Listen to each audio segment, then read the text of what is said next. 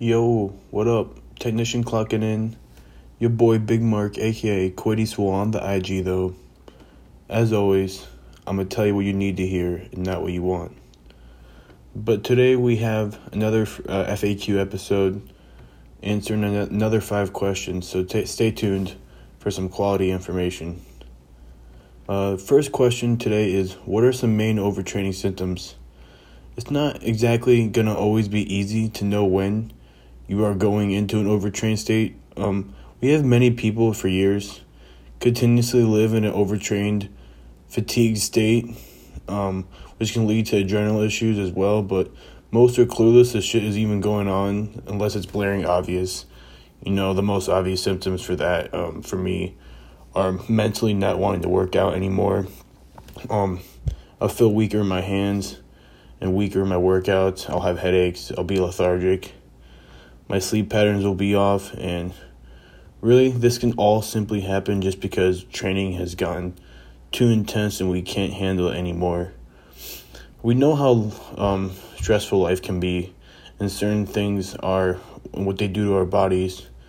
And those are just, typically mental things. But, training is also physical on top of that. So, don't be Mr. Tough Guy and just be understanding. If you feel fine, but you notice your workouts are not progressing as good, or your pumps are not good anymore, just start to take notice if it's happening very frequently, and then you can investigate further from there to see what's going on. The second question is, how do I deal with constant hunger? This means you're not in tune with ghrelin, which is your body's hunger hormone signal. Ghrelin gets easily skewed. Jesus Christ. Due to a variety of factors. You can eat the exact same calories in 2 different meal plans, and obviously the plan, which contains high voluminous foods and fiber, is definitely not going to make you nearly as hungry as the other group. That's probably full of junk. A lot of those 2 factors are what really makes eating healthy sustainable, because if humans were constantly hungry, on top of that having to eat healthy as well, you would basically see everyone going back to eating like shit because they don't want to be hungry. If you're failing your diet consistently, reflect if you're eating an adequate amount of food volume that comforts you. Some people do better on high volume foods because they really need it, or some have very sensitive and small stomachs and prefer low volumes. And also, if you're in a calorie deficit, you signed up to be hungry, so that's the name of the game.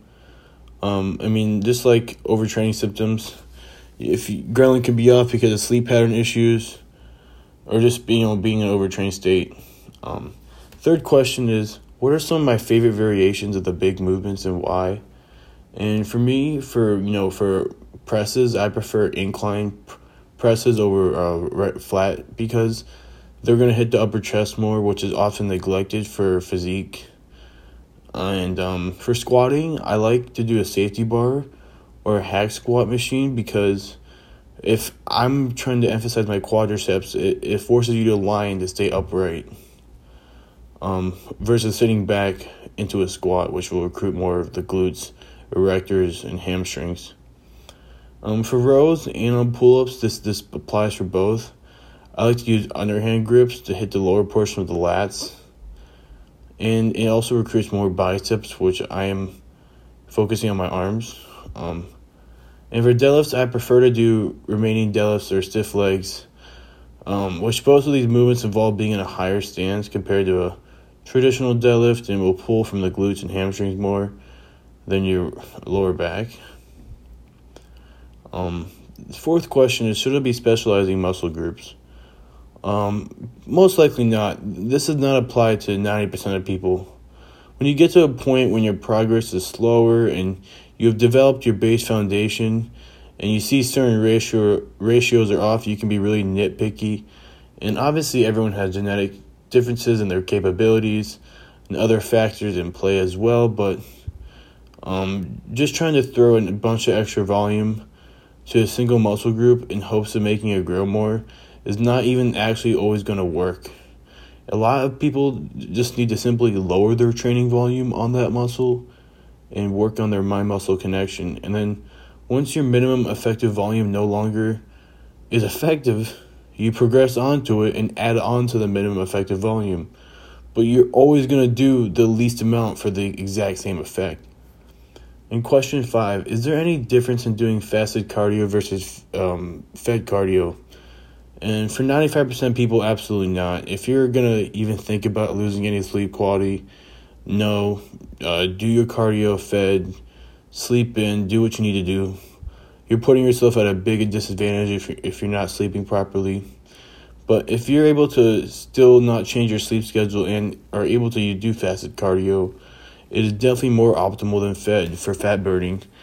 When you wake up in the morning and don't have any food, your blood glucose is very low and it allows fat to be oxidized the easiest and efficiently.